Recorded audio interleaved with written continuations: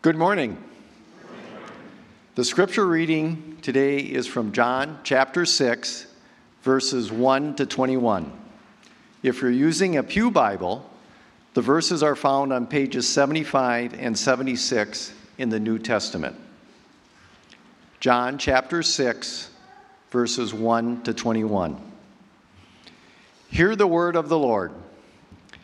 After these things, Jesus went away to the other side of the Sea of Galilee, or Tiberias. A large crowd followed him because they saw the signs which he was performing on those who were sick. Then Jesus went up on the mountain, and there he sat down with his disciples. Now the Passover, the feast of the Jews, was near.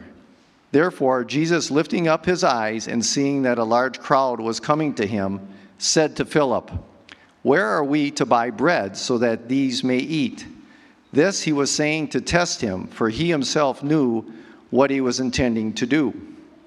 Philip answered him, 200 denarii worth of bread is not sufficient for them, for everyone to receive a little. One of his disciples, Andrew, Simon Peter's brother, said to him, "There is a lad here who has 5 barley loaves and 2 fish. But what are these for so many people?" Jesus said, "Have the people sit down." Now there was much grass in the place, so the men sat down in number about 5,000. Jesus then took the loaves, and having given thanks, he distributed to those who were seated. Likewise also of the fish as much as they wanted.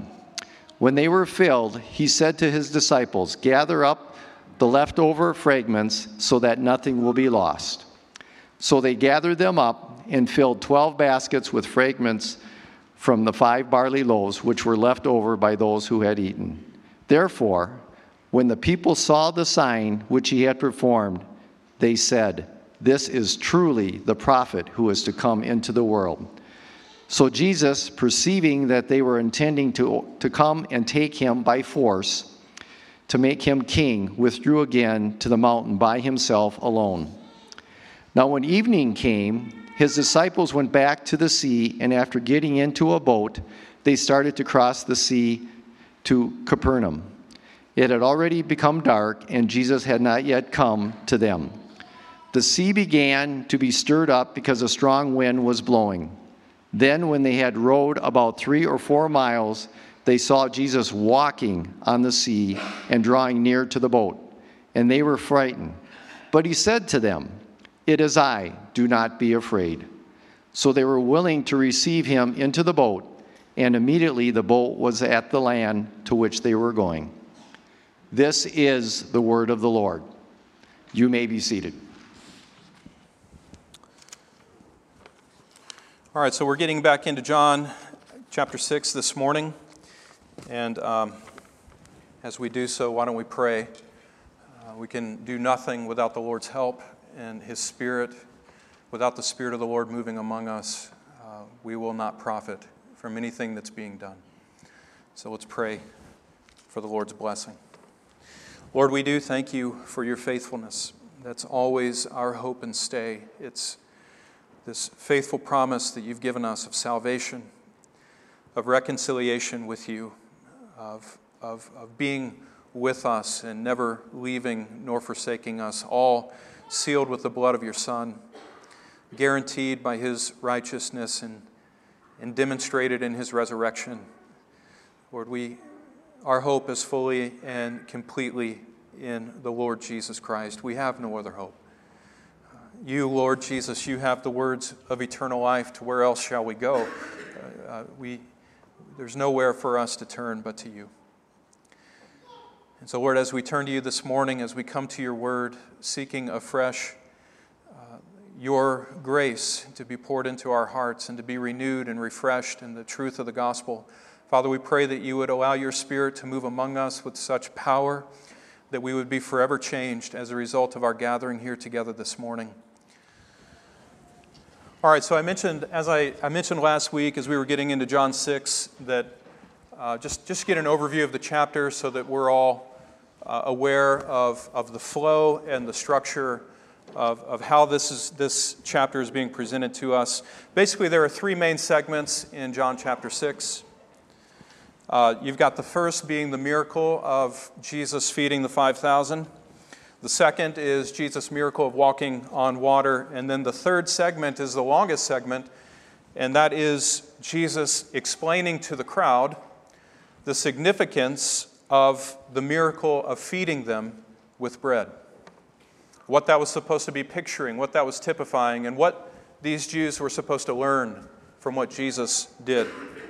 So in essence, what we have in John 6 are two miracles that are expressing to us who Jesus is, and then a lengthy explanation explaining to us the significance of what Jesus has done.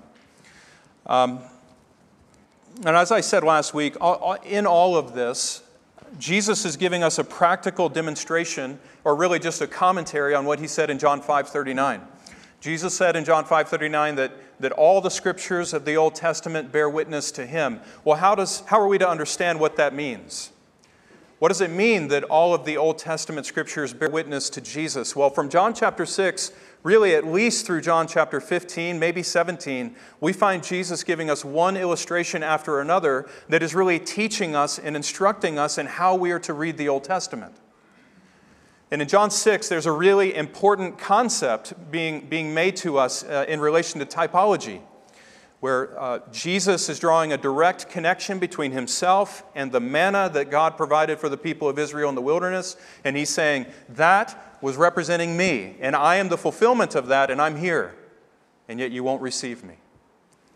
There are all these different ways where beginning here in John 6, Jesus is beginning to show us how we are supposed to read the Old Testament and how it is that the Old Testament bears witness to him. It's very, very remarkable the way that the Spirit of God led John the Apostle to write this book. It's just, as it's been said, it's shallow enough where an infant can swim in it, or a toddler. It's deep enough that an elephant could get lost in its depths. And that's what I feel as I turn to the Gospel of John. Now, this morning my plan was to talk about both of the miracles, Jesus feeding the 5,000 and Jesus walking on water and being received by his disciples. But as I was working through it, I only got through one of the miracles. And I didn't want to extend this much longer because of the table today. I'm trying to be gracious to you all and merciful to our mothers in the room who are handling their children so well. All right, so let's look at this first miracle, Jesus feeding the 5,000. This is actually the only miracle that is commented on or is included in all four gospel accounts, apart from the crucifixion, resurrection, ascension of Christ. So apart from that, this is the only miracle that all four gospel accounts mention. Now, John is focusing our attention on this miracle to draw our focus to certain details that were made known to us by Christ through this miracle so that we don't miss the point of what Jesus was making when he was multiplying the bread and multiplying the fish to feed these 5,000 men. Now, you notice in John chapter 6, verse 4, one of those details that John highlights that the others don't. One of those details is that this miracle took place near the time of the Passover. And it's actually the feast of the Passover. And you remember the Passover feast is not just the sacrifice of the Passover lamb. It's not just feeding upon the lamb, but it also included the week long of eating unleavened bread, where there was no leaven to be found in any of the dwelling places of the people of Israel during that feast time. Well, this is the second Passover that John has mentioned, right? So we know by that, that's a chronological timestamp. We know by that we are now into the second year of Jesus' earthly ministry. And there's only going to be one more Passover mentioned, and that begins in John 11, and that concludes the rest of the book. So it's important for us to understand as far as the timeline and the chronological order of events and where Jesus is in his ministry, but that's not the reason why John makes mention of this miracle taking place near the Passover.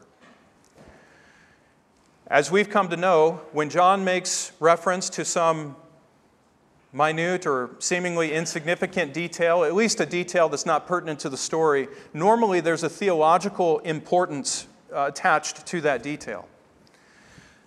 here, when John makes mention of this miracle happening near the Passover, it's not just a side detail. It's not just like a happenstance. Oh, by the way, this happened to be near the time of the Passover. No, Jesus is purposefully choosing to do this miracle at a time when the crowd is thinking about and remembering their redemption from slavery in the land of Egypt. It's taking place at a time where these people are preparing to celebrate the entirety of the feast of the Passover. So they're cleaning out the leaven and they're getting ready to eat unleavened bread for a week, which, by the way, that feast of unleavened bread gives way to a different feast. Does anyone know what that feast is? The Feast of Unleavened Bread marks the beginning, the end of that feast marks the beginning of the Feast of Weeks, where you begin to count a number of weeks all the way up until the day of Pentecost, where there's a day of feasting for Israel. And do you remember what that was supposed to commemorate?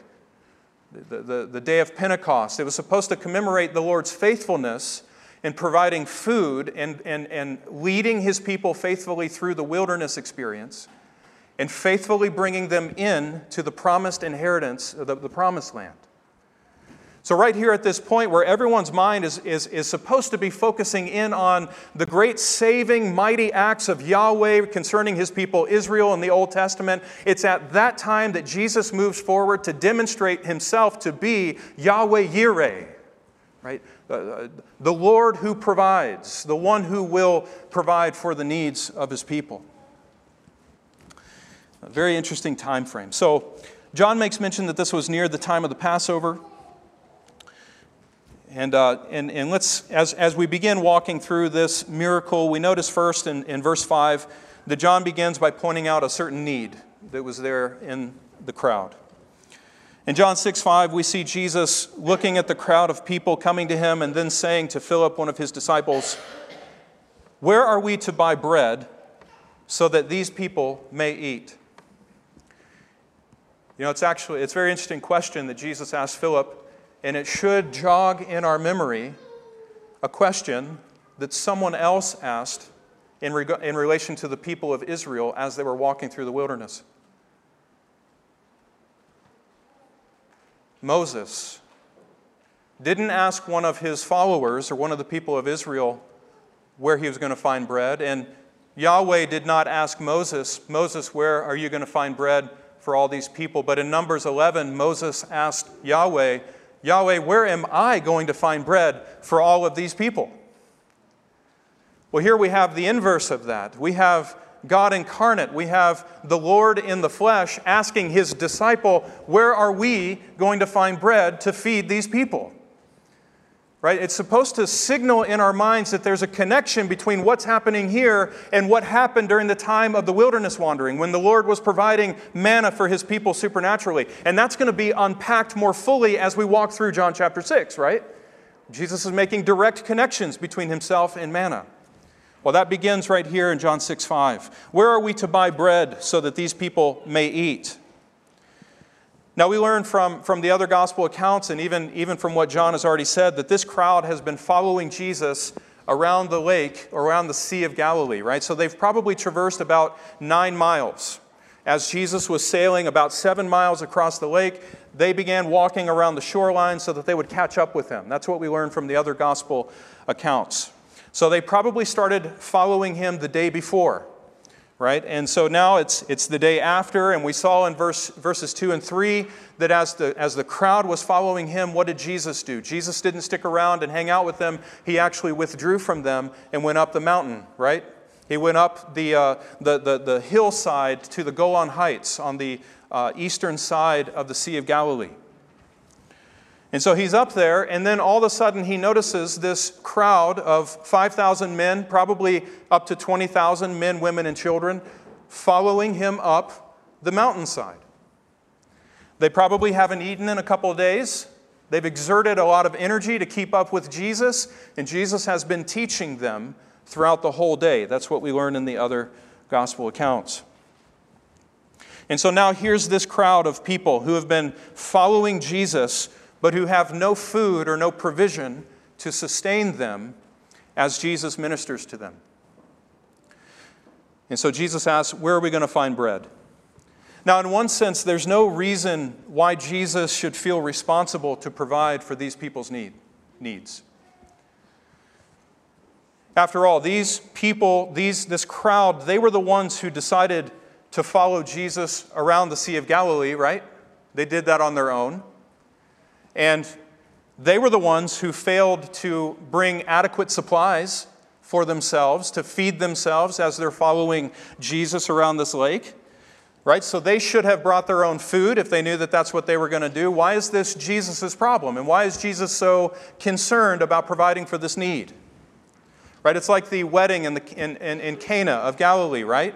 It wasn't Jesus' fault that the bridegroom did not provide enough wine for all of the guests who were at the wedding. And yet Jesus' mother comes to him and says, where are we? They've run out of wine. And what's implied in that is, what are we going to do to help them because they've run out of wine? And Jesus looks at her and says, woman, what does that have to do with me?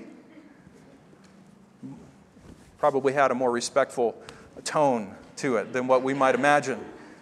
Woman? My mom would slap me across the face if I said that to her. And, boy, I can hear her saying that now. But that wasn't Jesus' problem with running out of wine at the wedding in Cana. So why was he so willing to engage and to provide for these needs of the people? If it's not his problem, then why does he seem to take to himself the responsibility to support and supply their need?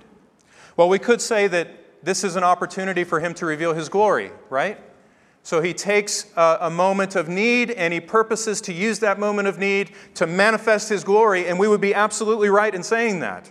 Yes, Jesus is going to use this as an opportunity to put his glory on display so that everyone would see it. And I praise Jesus Christ for that when he came in order to disclose himself. He did not come to keep his glory hidden. He came to make it manifest so that people could see, so that they could be confronted with it, so that they could bow and recognize the reality of the God who is in their midst. That's what Jesus is doing, and this is an opportunity where he can do that.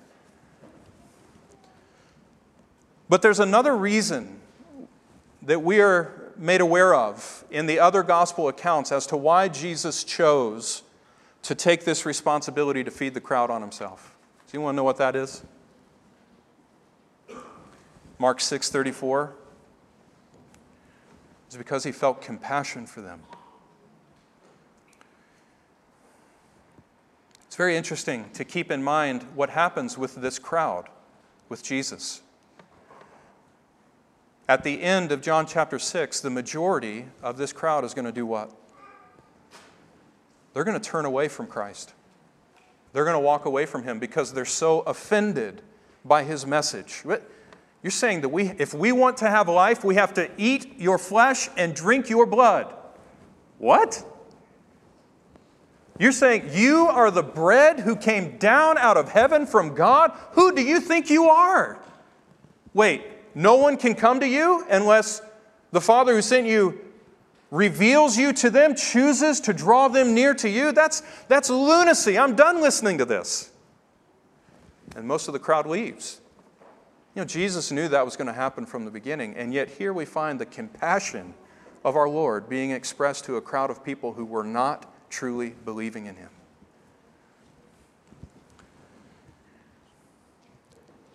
He looked upon this crowd clamoring and seeking desperately to draw near to him. And in that light, he saw through their outward expressions of chaos and desperation down to the root issue. And what was that root issue?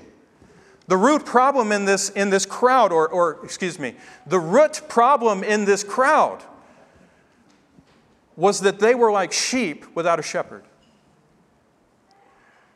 Their God-appointed shepherds had abandoned the post. They hadn't fed the people with the knowledge of Yahweh's will. They had corrupted religion. They had turned it into some expression of works and merit and hypocrisy.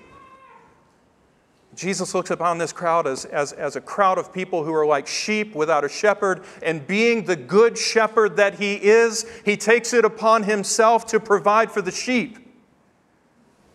And notice that compassion in verse 37 of Mark 6, that compassion doesn't just stick with Him teaching them what the Lord's will is and leading them in paths of righteousness for Yahweh's sake. That's not where His compassion remains. His compassion extends even to providing for their physical needs.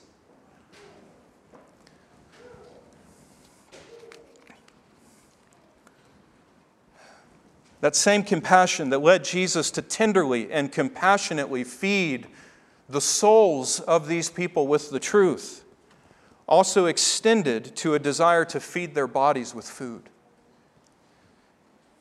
Just as a side note of application, I don't want to spend a ton of time here. But in missions and in outreach and in service, it is our primary focus to hand the gospel to people and to see them spiritually made well and reconciled to the Father through our Lord Jesus Christ. That is our main concern when we go out and do evangelism in our neighborhood and in the city. Our main concern, our main focus is that people would come to saving faith in Jesus Christ, that they would turn from sin, that they would receive the sacrifice that Christ made in their behalf, and that they would be delivered from the wrath to come. Right? What good does it do if ultimately I feed someone their entire lives, but they never come to Jesus in saving faith, and then at the end of it stand before the Lord for judgment and are condemned in His presence? What good have I actually done then?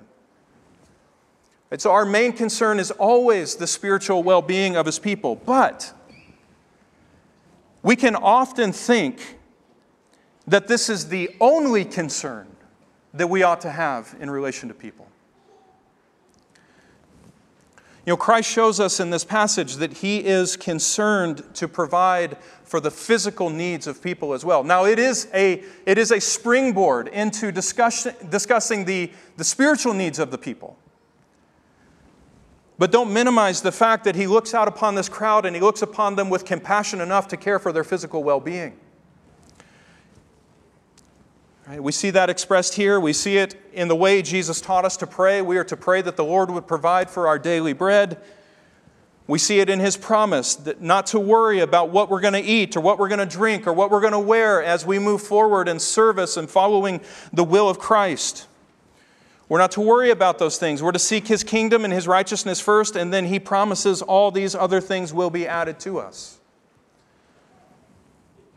So just as a moment of application here, beloved, be encouraged that there's no aspect of your life that is not touched by the loving compassion of your Lord Jesus Christ. There is no part of your life where Jesus looks upon you with indifference. Right? It's not as though Jesus looks at you and says, well, your spirit is good, I'm checked out, I got other things to go focus on. No, Lord, I'm feeling really hungry right now, and I don't have enough money to buy food, and I pray, Lord, would you please show your faithfulness even in this small way and just prove yourself as my good shepherd in providing for my needs right now. Jesus is delighted to hear a prayer like that. Do you believe that?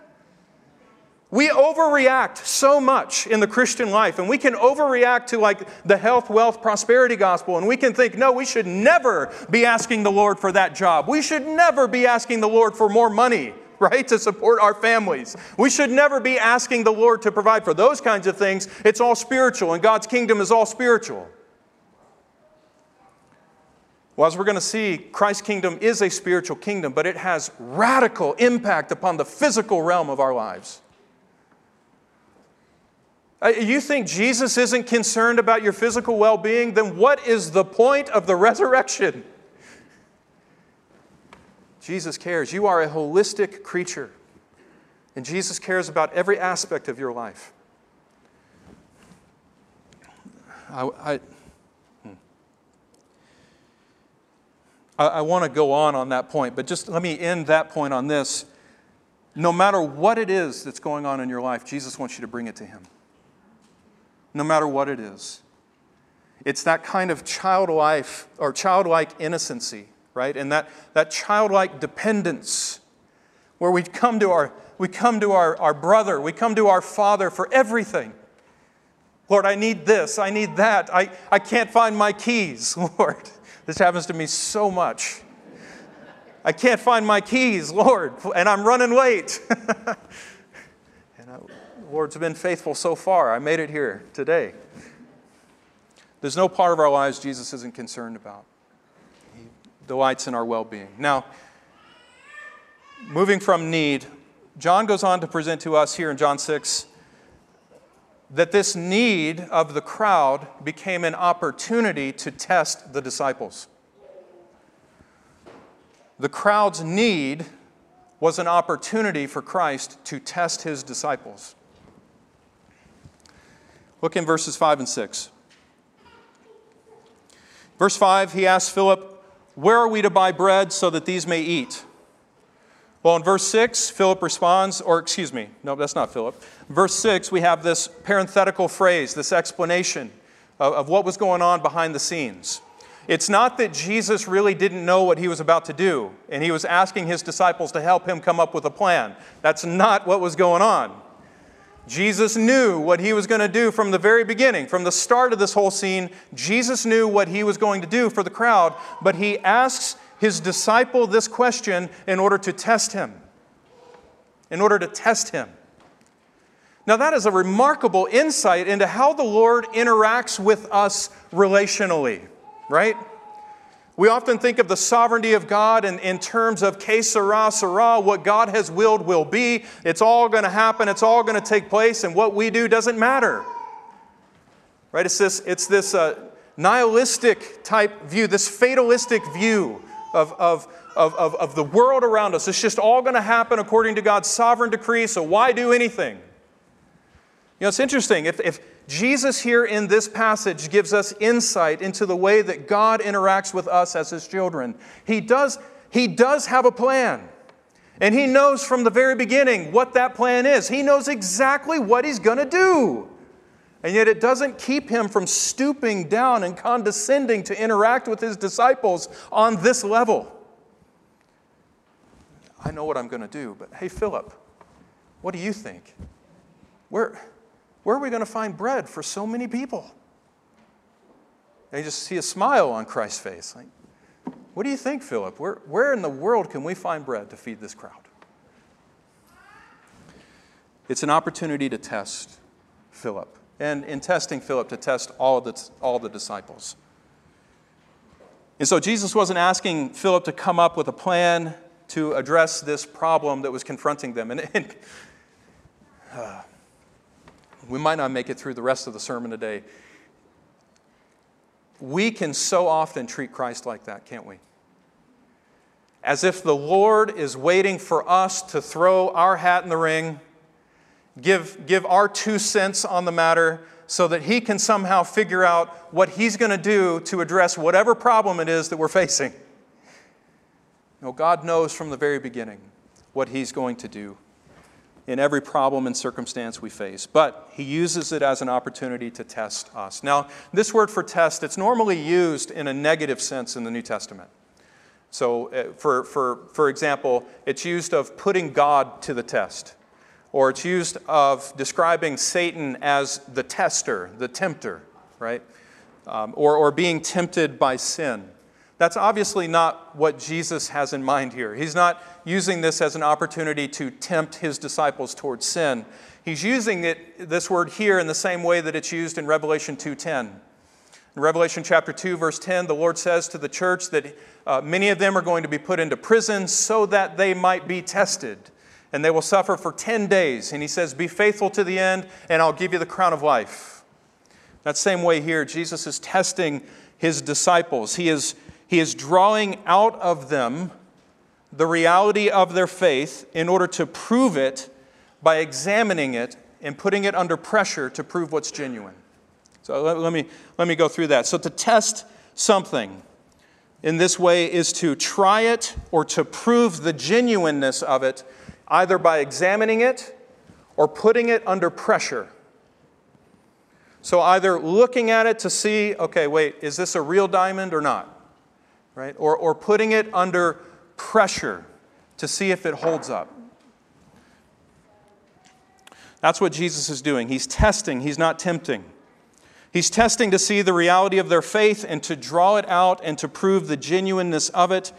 And really, in essence, to see how far their faith in him will go practically before it succumbs to doubt. Every test that we face, it's accomplishing exactly that. The Lord is drawing out of us the reality of our faith to see how far our faith in him will go before it bows to the doubts that rise. Now, what we find in verses 7 through 9 is that under this test, the disciples' faith did not have to go very far before it succumbed to doubt. So Philip's response in verse 7, for example, it has a strong flavor of disbelief. So it almost sounds as if Philip is offended that Jesus is even asking him this question. Philip, where are we going to find bread to feed this many people? Philip's response back is, 200 denarii is not going to be enough to buy food to feed this amount of people. Are you serious? Are you even asking a real question? We don't have money for that. I don't know where we're going to find bread to feed that many people. I don't know, Jesus. Where are we going to find bread to feed that many people? 200 denarii is about 7 months' wages. So in modern day terms, not factoring in the effects of inflation and what that might cause, but it would be somewhere around $28,000 to $30,000. So that's what he's thinking as a sum or as an amount of even that would not be enough to feed this crowd of people. And you can hear the shock that's being expressed in what Philip says.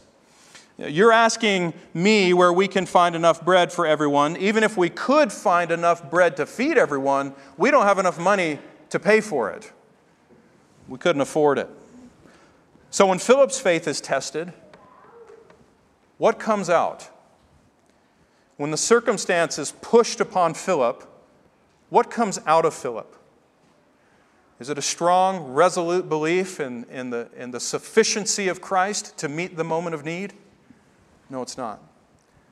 Philip's focus is on the enormity of the problem, not the enormity of his God. And it's almost, as those who read the Gospel of John, those who can sit down in our living rooms and just read page by page, it almost feels inexcusable. It's like, wait a second, Philip, weren't you there when Jesus turned water into wine? Weren't you there when he made an abundance of provision when the crowd at the wedding had nothing? Shouldn't that have connected in your mind somehow that Jesus is the one who can answer this problem? Well, it didn't. And before we start getting too hoity-toity and judging Philip too much, you know how often you and I are the same way. Judging the Lord by our circumstances rather than judging our circumstances by the Lord.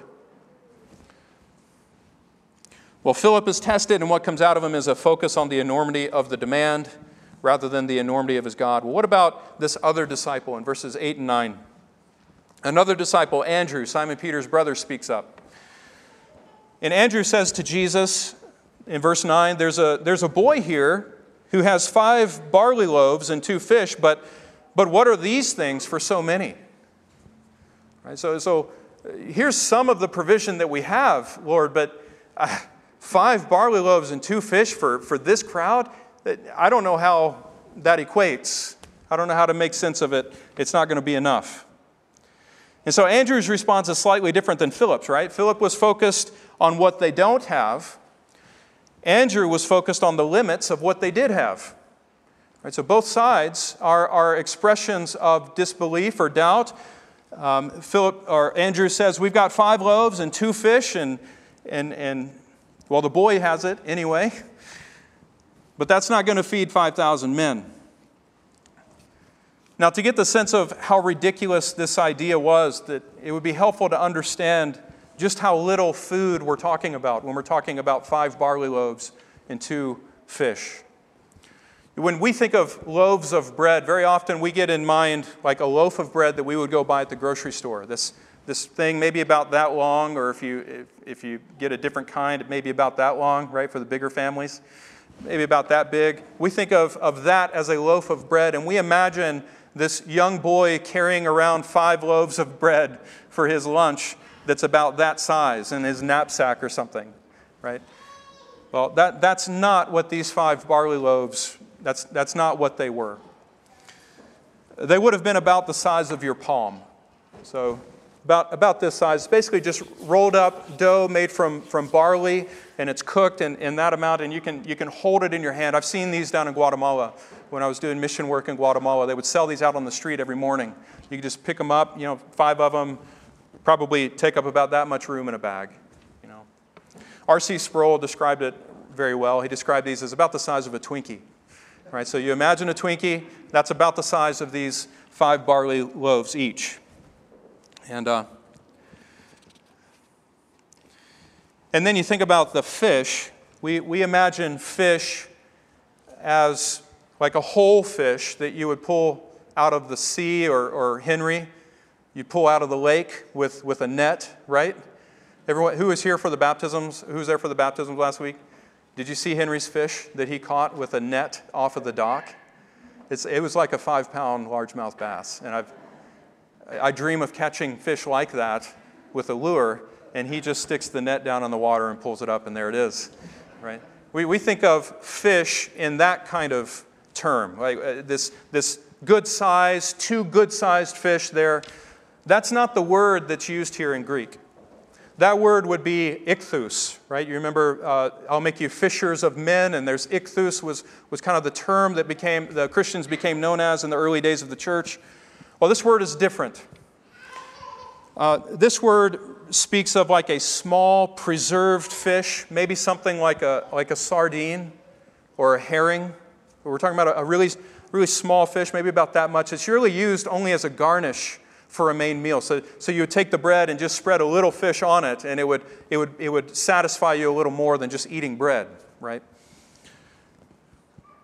So holding up this little amount of food to this sizable crowd, Andrew's like, I just don't think this can be done, Lord.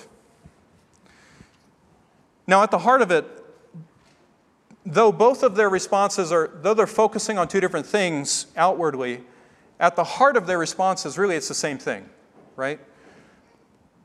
Yes, there's a lack of faith, but more specifically, what we find in their responses are excuses for why they can't do what the Lord is calling them to do. The Lord invites them in to problem solve. How are we going to feed? Where are we going to find food to feed this large crowd? And all that comes out of the disciples back towards Christ were reasons why they couldn't do it.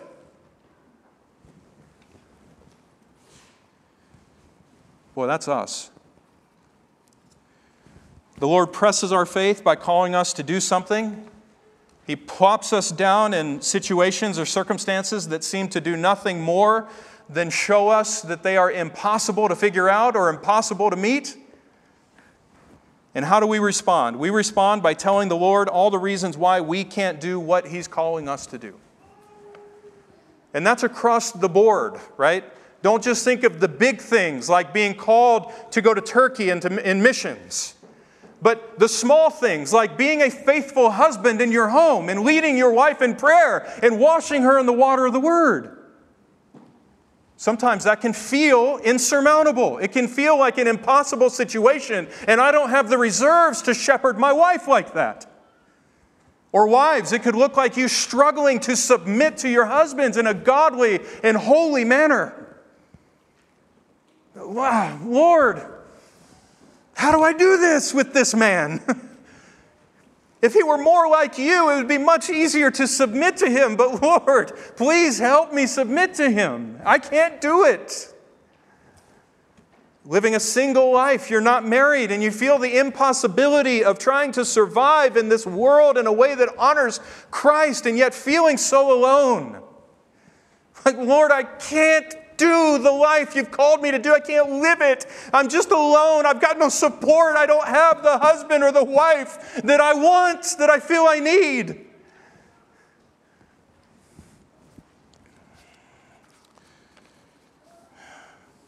Or how about that moment when you feel those butterflies in your stomach? You're talking with someone in a store or at work, and you just know that the Spirit of the Lord is prompting you to open your mouth and speak the gospel to that person. And you start thinking through all the reasons why that wouldn't be a good idea. Well, what if they reject me? What if they don't like me? Lord, I want to be liked by people. I don't want people not to like me. Lord, if I say that in this context, I could lose my job. If I call someone to Christ and it gets back to the boss could come down on me and I could get fired. Lord, you don't want me to get fired, right? Well, how many Christians did the Lord, throughout church history, how many Christians did the Lord absolutely will for that Christian to get fired from work in being faithful to his calling? Or maybe more dire situations. Lord, if I speak right now for the sake of your name, I could lose my life. Is that really what you want? Luke chapter 14 comes alongside of us and says, you got to count the cost. Who begins building a building without figuring out whether or not he has enough money to finish the project? What king goes out to do battle with an army without first figuring out whether his army is big enough to take on the other? Unless you hate mother, father, son, daughter, wife, children, yea, even your own life, you can't be my disciple, Jesus says.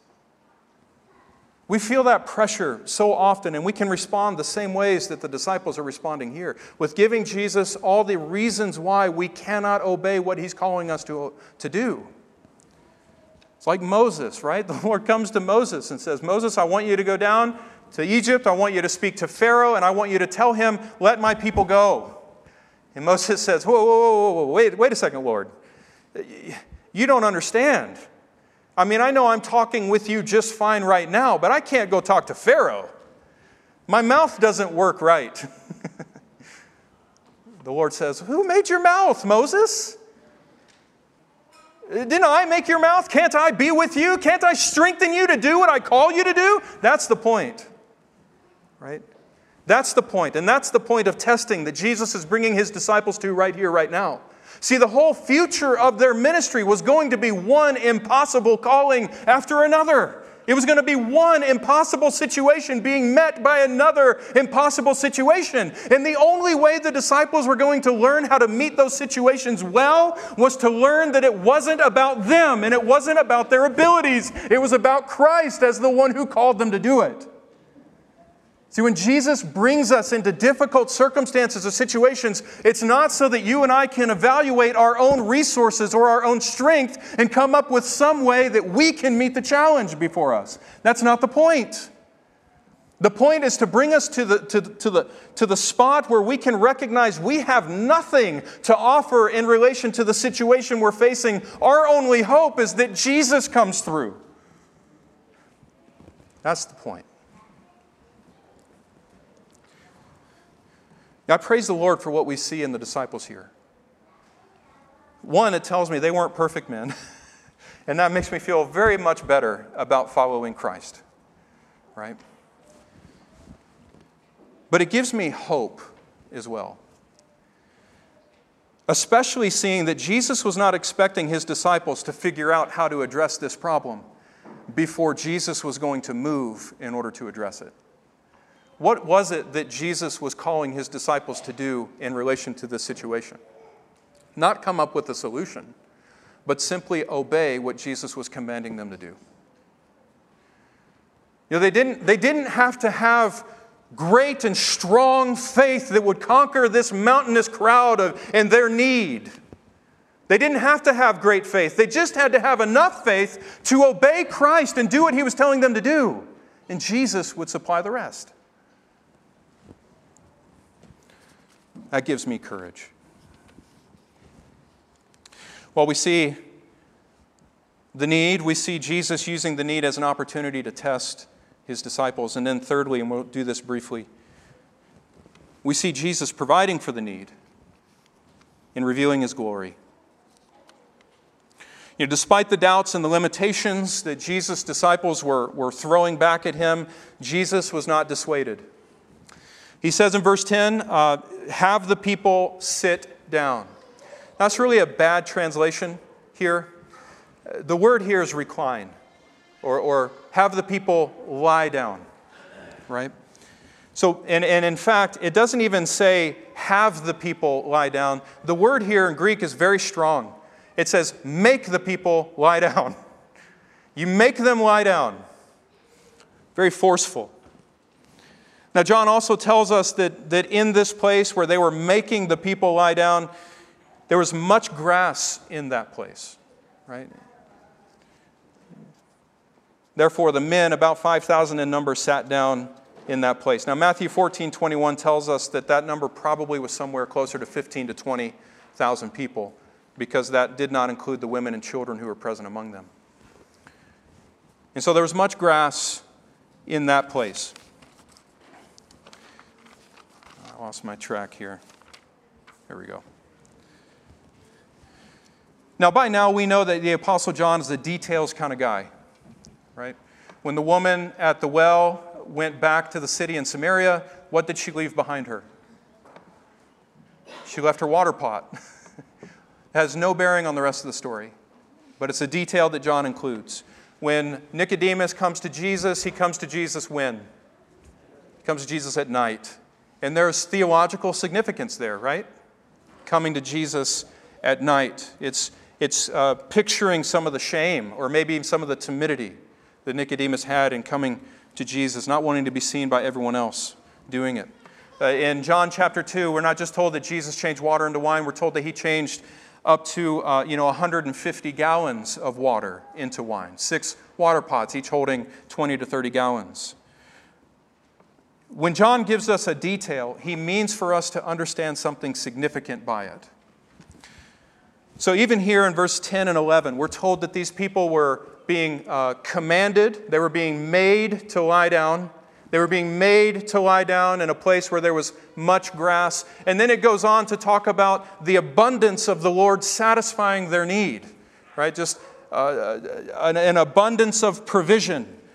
That after giving thanks, he gave food to his disciples, who gave it to the men who were lying down. Again, that's the same, or a different word, but means the same thing, lying down there. Verse 12, they ate as much as they wanted, and they were all satisfied. Right? And they picked up 12 baskets left over. Now, why all this detail?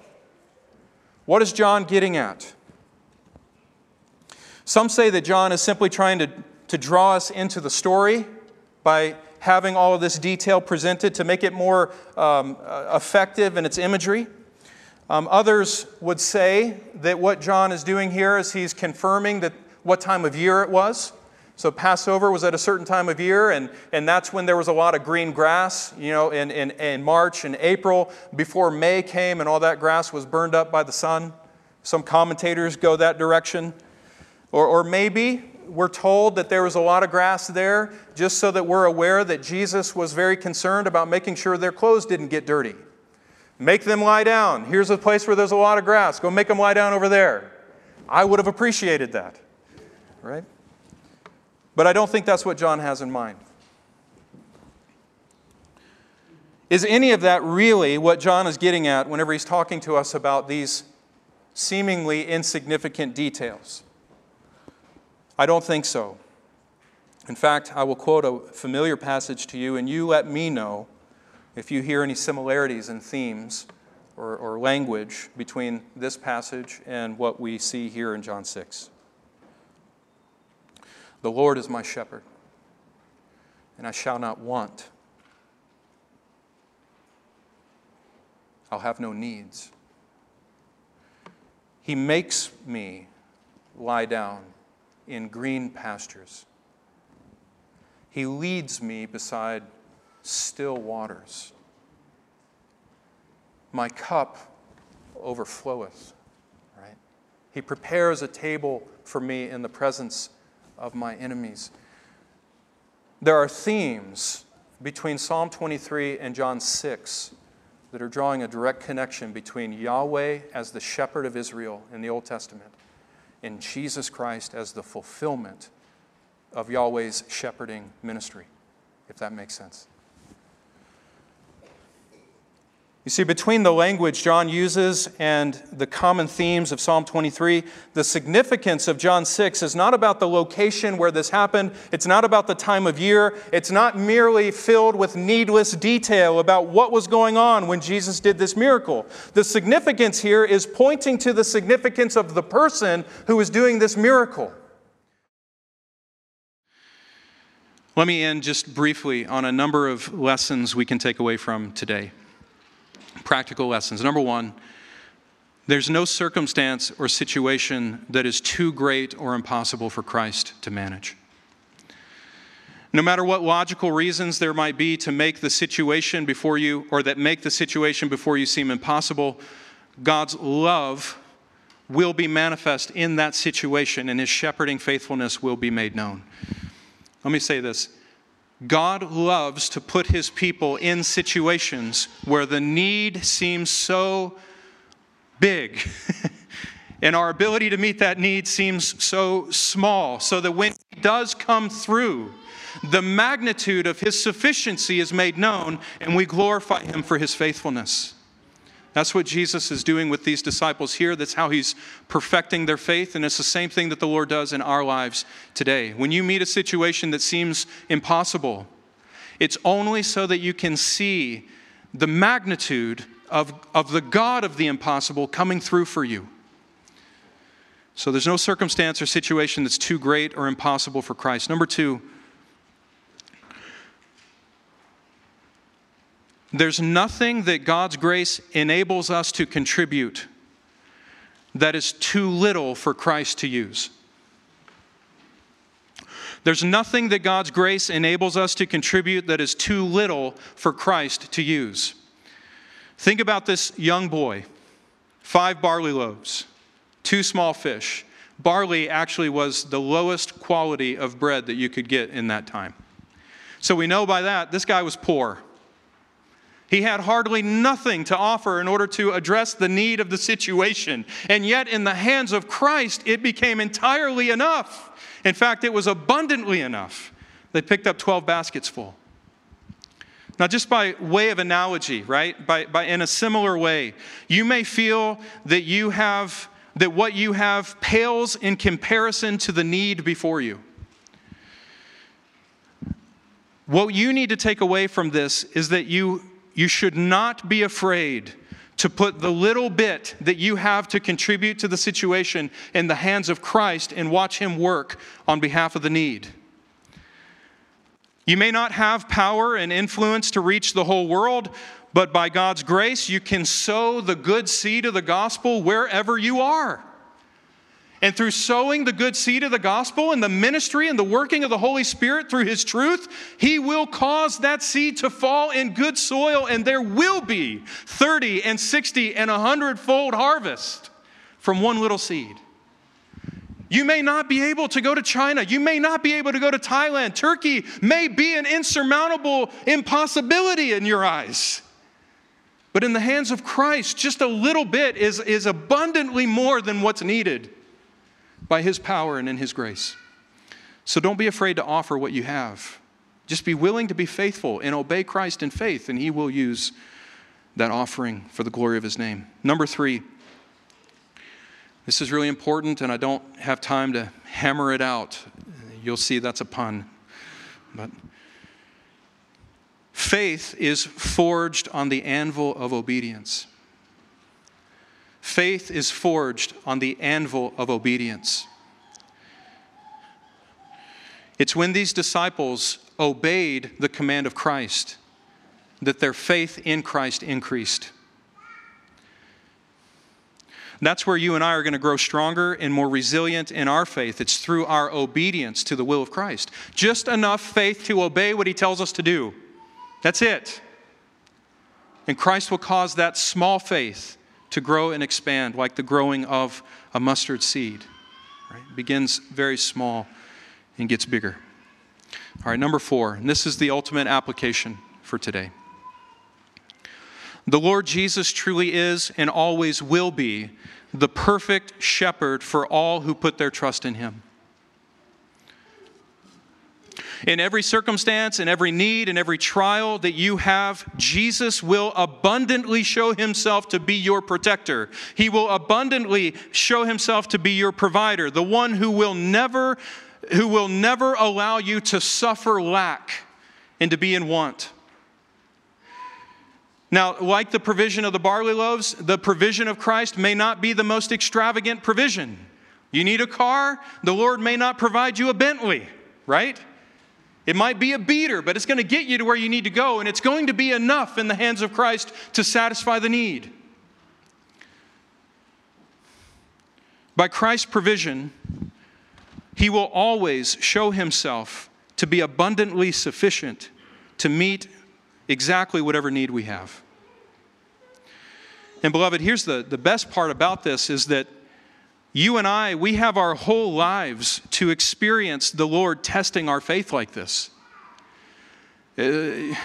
Life is not a drudgery, and walking with Christ is not something that's just an obligation. There's a joy, and there's a freedom, and there's a glory behind walking with Christ and allowing him to bring you into situations where he's going to test your faith. We oftentimes think that the trial is horrible and we can't wait to get out of it. Rather than thinking that way, why don't we set our eyes on Christ and look forward to what he's going to do to bring us through that trial?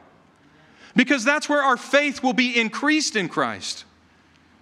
We have our whole lives to watch Christ come through for us in these various ways. And it's going to climax on that final day when you take your last breath.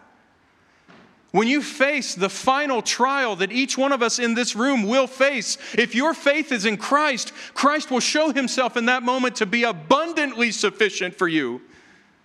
You will not meet death by yourself if you are in Christ. Christ will be right there. And you will be able to sing with a tongue that is unfettered by this lisping, stammering tongue that we all struggle with right now. When you are finally liberated from this body of death and Christ comes in his faithfulness to bring you home to glory, to be with him, then your tongue will sing in a sweeter and more noble song. The Lord is your shepherd, you shall not want. Yeah. Amen. Amen. Boy, that's really good. Amen. Jesus is going to show himself to be sufficient for you, even at your greatest moment of need. That's what death is for each one of us. It's where we experience our greatest moment of need in the moment of our greatest lack of power to do anything about it. And yet right there, Jesus will show himself faithful to us.